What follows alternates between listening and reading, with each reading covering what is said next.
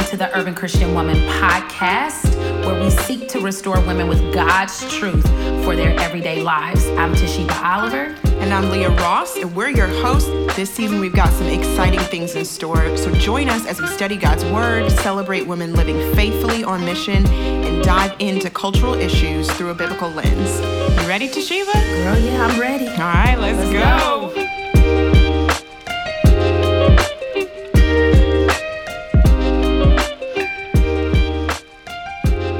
Hey, ladies, welcome back to the Urban Christian Woman podcast. We are in this beautiful series, SHEroes of the Faith, Lesser Known Women in Scripture. And we have the joy and delight to be able to uncover or introduce and make known our sister Rizpah, a mother of violent crime victims, in 2 Samuel 21, 1 through 14. And Leah, I am so grateful to have this conversation. I know when I was reading this narrative, I was thinking of, we live in Cleveland, I live right outside of the inner city of Cleveland. And I was thinking of Tamir Rice and his mother as I was reading this narrative. And so the Tamir Rices, the Philando Castiles, the many others, right? You were in St. Louis during Ferguson and what took place in Ferguson, right? With Michael Brown. Mm-hmm. I mean, there's just so much here. Even as I'm saying their names, I can feel in my body the lament and the grief still. And so I feel humbled that that the Holy Spirit is allowing us to talk about Rizpah today, and somehow that we can pray for even the mothers that we know who are mothers of violent crime victims. And I just want to say, not just mothers who have endured violent crimes from abuse of power, but I would also say mothers of violent crimes from gun violence or any violence done to their children through mass shootings, through you fill in the blank. And so Rizpah, 2 Samuel 21, 1 through 14, can you read it for us? Yes. So this is found in 2 Samuel 21. During David's reign, there was a famine for 3 successive years. So David inquired of the Lord. The Lord answered, "It is due to Saul and his bloody family, because he killed the Gibeonites." The Gibeonites were not Israelites, but rather a remnant of the Amorites. The Israelites had taken an oath concerning them, but Saul had tried to kill them in his zeal for the Israelites in Judah. So David summoned the Gibeonites and spoke to them. He asked the Gibeonites, "What should I do for you? How can I make atonement so that you will bring a blessing on the Lord's inheritance?" The Gibeonites said to him, "We are not asking for silver and gold from Saul or his family, and we cannot put anyone to death in Israel." "So whatever you say, I will do for you," David said. And they replied to the king, "As for the man who annihilated us and plotted to destroy us so we would not exist within the whole territory of Israel, let 7 of his male descendants be handed over to us, so that we may hang them in the presence of the Lord at Gibeah of Saul, the Lord's chosen." The king answered, "I will hand them over." David spared Mephibosheth, the son of Saul's son Jonathan, because of the oath the Lord had that was between David and Jonathan, Saul's son. But the king took Armoni and Mephibosheth, who were the 2 sons whom Rizpah, daughter of A, had borne to Saul, and the 5 sons whom Merab, daughter of Saul, had borne to Adriel, son of Barzillai, the Meholathite, and handed them over to the Gibeonites. They hanged them on the hill in the presence of the Lord. The 7 of them died together. They were executed in the first days of the harvest, at the beginning of the barley harvest. Rizpah, A's daughter, took sackcloth and spread it out for herself on the rock from the beginning of harvest until the rain poured down from heaven on the bodies. She kept the birds of the sky from them by day and the wild animals by night. When it was reported to David what Saul's concubine Rizpah, daughter of A, had done, He went and got the bones of Saul and his son Jonathan from the citizens of Jabesh Gilead. They had stolen them from the public square of Bethshan, where the Philistines had hung the bodies the day the Philistines killed Saul at Gilboa. David had the bones brought from there. They gathered up the bones of Saul's family who had been hanged and buried the bones of Saul and his son Jonathan at Zelah in the land of Benjamin in the tomb of Saul's father Kish. They did everything the king commanded. After this, God was receptive to the prayer for the land. The word of the Lord. I mean, yeah, that's a heavy text. narrative. It's heavy. Girl, as you read, I almost like, to take a pause. So much death. It's so much death, and not just death, but that there is no peace in the land when there's death and violence this way. There's no rest in the land, you know? And so just going through this narrative, Rizpah is a concubine of Saul's. She's a mother of these two boys, and she finds herself advocating for the peace of her sons' bodies being put to rest in the ground. And so because of the sins of their father Saul in 2 Samuel 21 is the reason, right? It talks about how David is inquiring of the Lord, and the Lord makes known, right, that Saul has he has done genocide against the people, and he has killed the Gibeonites, and things need to be made right. And that's why there's a famine in the land. And so David is seeking to make repair for Saul's massacre and genocide of these Gibeonites. And he goes and asks the Gibeonites how they're to make repair. And they're like, yo, we don't want money. We don't even want to kill the entire family, right?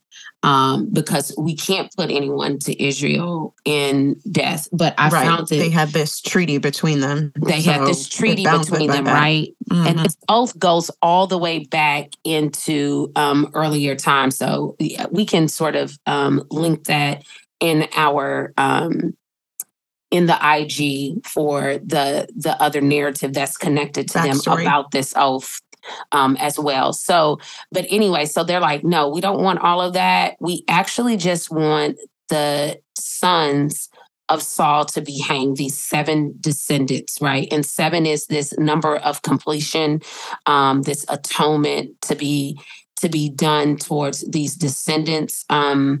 And David agrees, and it's settled. And so they end up taking Rizpah's 2 sons that are born to Saul. And then they also take Saul's daughter's sons. And those are the other 5 that are hanged. They hang them, they leave them on this hill in the presence of the Lord.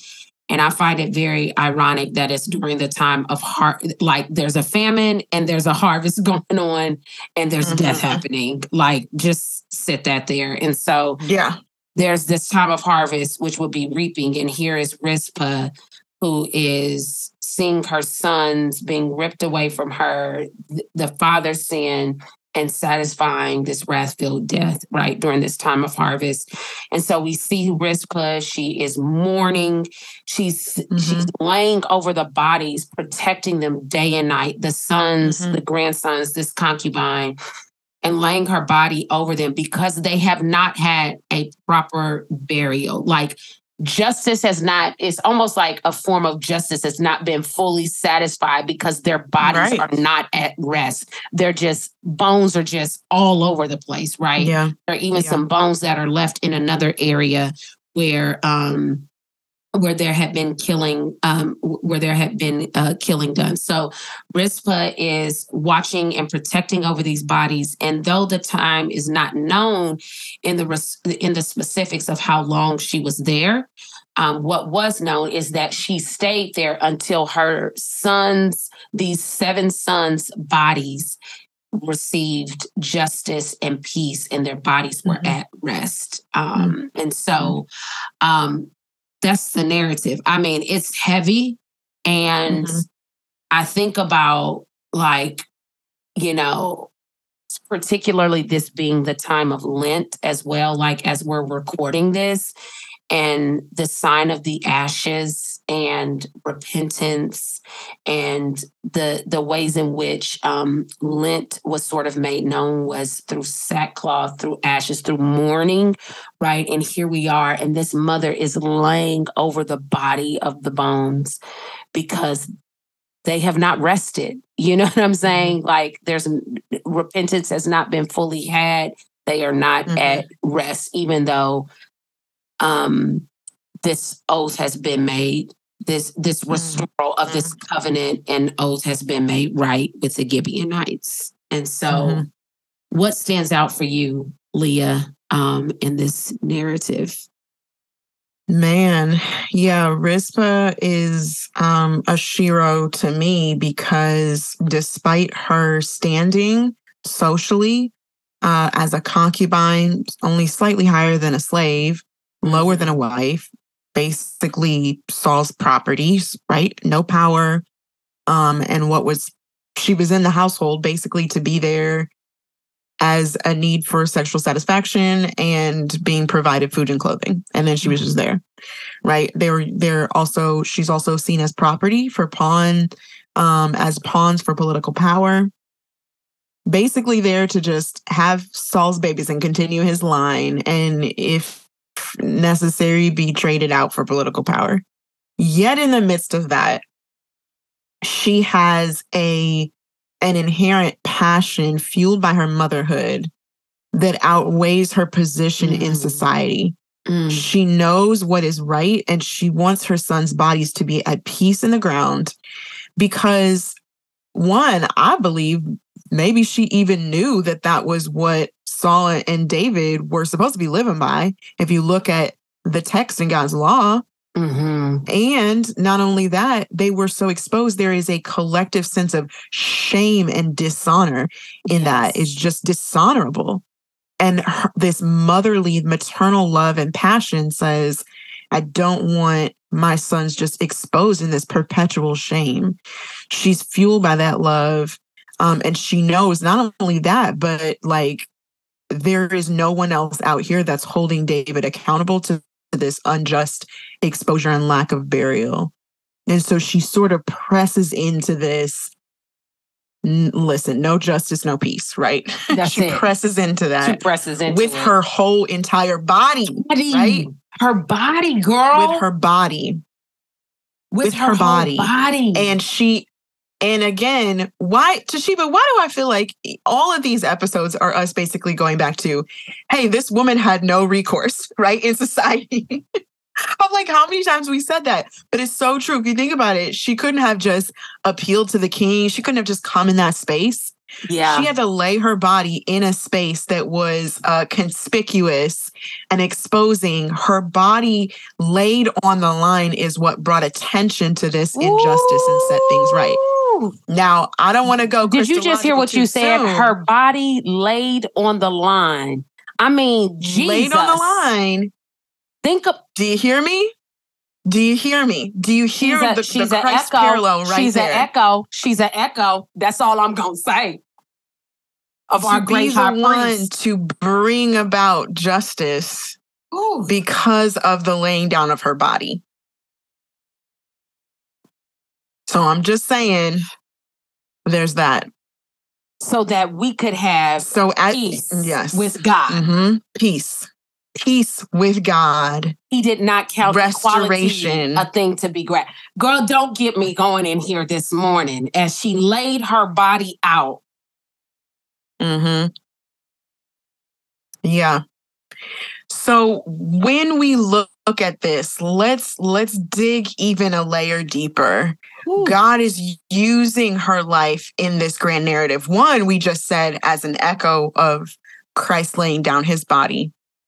And what other ways do we see her life echoing God's grand narrative? I mean, she cares about justice and rest to their bodies. Yes. But also her care extends to people that weren't even involved in this particular conflict. Because if you look in the narrative, when David is stirred to set things right, he goes and finds the bones of Saul and Jonathan. Come on. And he's like, we're just going to bury them all together, because honor would say that a son should be buried with his father. Right? So Saul, Jonathan, and these other sons of Saul's are all gathered and buried together. Through her act of protesting, she actually brings restoration to not just her own, but also others as well. And in this time of Lent, how we are journeying through the journey of Jesus going to the cross, and how he is protesting a law that was not fulfilled until he went to the cross. And the way in which God's law was being falsely handled towards made a mockery of. It was made a mockery of. Oof, girl. And no one could set it right outside of Jesus. So outside of Jesus. Hallelujah to the Lamb that was slain. And so the other thing that we see, I am so just full right now. I mean, we could leave it right there, but the last thing that we see and interpret from this narrative with Rizpah, as well as with Saul, with David, is that political leaders often do not practice perfect judgment. Like, this whole narrative could have been avoided. These bodies being hanged could have been avoided if Saul would have remembered the oath that was made by his predecessors. And so often political leaders have this desire for power that can diminish their ability to embody humanity, a sense of humanity. And we see Rizpah doing the opposite. She is an embodied sense of the material and immaterial through the loss of these sons, laying her body out and saying, listen, this is not as it should be.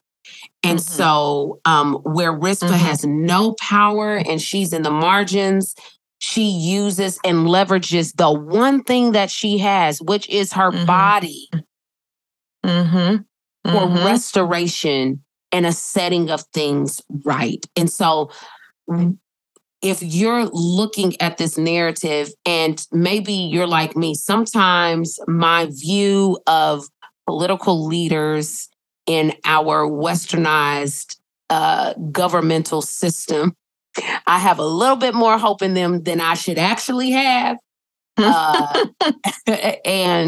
And to understand that political leaders do not practice perfect judgment. And so we can pray for them towards that avail, that they would practice true justice, true perfect judgment that is found in God, but also knowing that they will not do that, and that those things would not create legacies of wrong, but that there would be restoration on the other side. And it's our responsibility. We're not the people in power, but do we see the humanity of others that we're even willing to advocate for that? And so when we're looking at Rizpah's life and being able to see how does she convey the attributes of God, we see her displaying in this narrative this the love of a mother, the patience to be out there day and night. Okay, day and night, watching over it, knowing that she could be maimed by animal or any other. Right. I mean, like, this woman, what? Right. Just on a real practical level as a woman, like on a practical level. You out there at night with some wild animals. With animals. For love, though. And her love, just her love, her patience to stay there day and night. And then her wisdom of, I do not have any power, in the structures, but what do I have? I have my body. I am my body. I am my I'm body. shouting. And she uses that as a point. God uses that wisdom to enact a justice to bring peace and rest. How powerful is it too? Because the word makes it all the word of what she's doing makes it back to the king. They're like, did you see? Did you know that this was going on? When it was reported to David what Saul's concubine Rizpah, daughter of Ai, had done, he went and got the bones of Saul and all these other bones and restored. When it was reported what she had done, word getting back of this woman who is protesting with her whole entire body day and night. And the fact that for months. I mean, this is saying like potentially like April until October. For months. Yes. And just as much as this woman, there has been 7 sons made for atonement. These generations and these 7 men are making full restoration for the genealogical line of bones that have not been placed at rest. Yeah, her level of sacrifice, I think, too, is an attribute absolutely displayed in the narrative, as we talked about, even where it parallels Jesus. And then we see also like God's incommunicable attributes in this narrative. God alone is sovereign. How is he acting on the land, right? Withholding and giving based on justice and injustice, things that are not fully set right. I mean, we were talking about in a previous episode, this definition of justice. Everyone as we should be and everything as it should be. What is true is that God allows the weight of the injustice to be expressed in the land, right? When we think about the fact that there was this famine. Ladies, if you're enjoying the ministry and content of The Urban Christian Woman, would you take a minute to write a review and give us a rating on iTunes? Our goal is to get truth into the hands of urban women. You can help us by leaving even a 1-sentence review and some stars. This simple act will help increase our visibility for more women to find this podcast and resources to help equip them in their everyday lives. So girl, what you waiting for? Just go ahead and do it right now. And if you haven't yet, join our community on social media. You can find us on Instagram at The Urban Christian Woman, Facebook, The Urban Christian Woman, and on our website, which is theurbanchristianwoman.com. Let's move to Te'Sheba as we think about what we can embody from Rizpah's story. What are we looking at? Both, we've been sort of hitting this through a promise and a practice. What are we looking at in Rizpah's story that we can embody today? Yeah, I think the promise that we can embody today is that that God does want justice and he does want peace. And that is a promise. And we can even see, like, literally through the narrative of Rizpah, even these ways in which we see the echo of Christ in the foreshadow of Christ coming and setting all things right in the world, right? Setting things right through his death, burial, and resurrection and what he did on the cross. And that his desire is for justice and peace. And so when we think about this, we can lean into the things that we see in our world, whether they're mass shootings, whether they're crimes done at the hands of those who are in political power. And we can lament, we can grieve those things, and we can also be advocates to say, this is not the justice and peace that Christ has given, but only justice and peace are resolved through what he has done on the cross. And so I think the promise of that is when we engage with narratives like Rizpah's and mothers of violent crimes, we can say things are not as it should be, and that there is a lack of justice and a lack of peace in the land when we see violent crimes done against victims, whether it's through political powers enacting that lack of justice, whether it's through violent crimes done on human to human in gang violence or in mass shootings. And that we have won through what Christ did in laying himself out, as we've talked through in the podcast. He is our peace, and his justice will be completed when he returns. And so we can rest in that promise that though there's a lack of justice and a lack of peace in this world, in the lives of mothers who have experienced that violence crime done to their family members, to their children, that God himself is making those things right. Yeah. And Leah, then I want to lean in. What about I want practice? To lean into the practice. So I want to lean into the practice because there's something, even as you were talking, that I think is a really incredible thing to highlight, which is that Rizpah, as we were talking about, using her body to petition the king. Like, when we spiritually mother, first of all, she was a mother, and she was a mother in a way that not only restored her own deceased children, but also others in the community. So we think about us as spiritual mothers, who are, first of all, we called to care for. And this is a practice that we can embody in our communities, not just our own children, but what ways are we meant to mother in a way that creates a communal blessing? What ways are we meant to spiritually mother in order to model sacrifice, to model care, communal care, and to model a pursuit of justice and flourishing for a whole community? And that for Rizpah, she does this in the laying down of her body to get the attention of the king.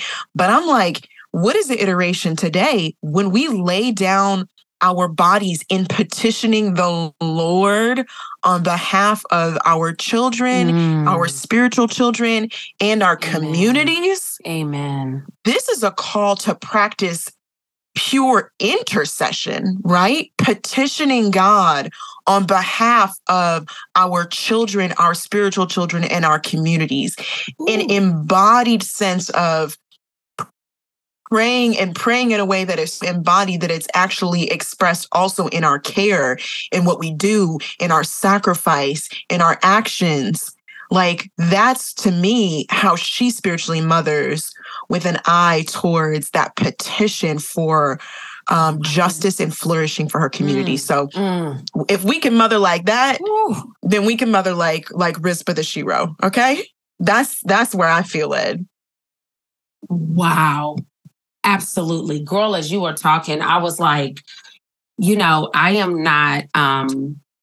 There are some organizations out here who have dedicated themselves towards mothers in prayer and moms in prayer. I've heard some of these groups, right?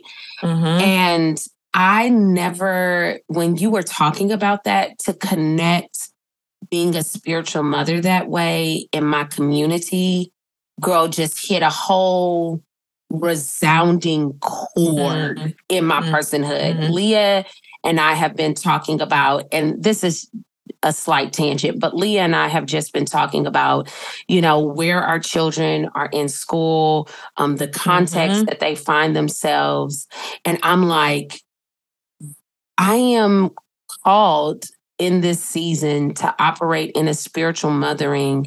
And I know other women who I can invite into that very good work to pray with me and lay ourselves out before the throne room of heaven through intercession, to pray and to bring those needs. And even ask my principal, like, hey, what are some challenges that you're facing, and bring that into intercession.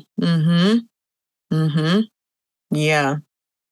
The mamas on my block in the margins, like bringing that into intercession. But I'm thinking just practically and tangibly. So, Leah, I feel so led by the Spirit to just close us out in prayer, and that that the Lord would allow us to even model the example of Rizpah today through wisdom, and that the Lord would give us wisdom as to how we're go about being spiritual mothers as intercessors. And so, Father in heaven, we give you these moments of our time.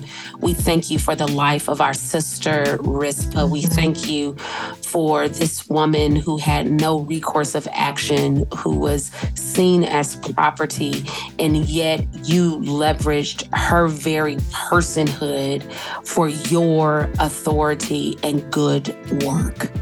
And so, Father, I pray for us as women that we would not take lightly who we are as image bearers, that we would not think of ourselves less than we ought to, but Father, that we would understand the great responsibility and care that you have for us and how you've made us and framed us, that we would find ourselves on the throne room of heaven, laid out in intercession for those who lack justice, the things that are not at peace in our communities, on our blocks, with other people that we know who are on the margins. Father, I pray that you would grant us wisdom, God, to come alongside those who are in our community and to ask, what are the challenges that we are facing, and that we would bring those to the throne room of heaven, and that we would be intercessors in our care of people and in our humanity, that we would spiritually cover the bones that are dead, and that you would bring peace. And we entrust this to you in Jesus' name. Amen. Amen.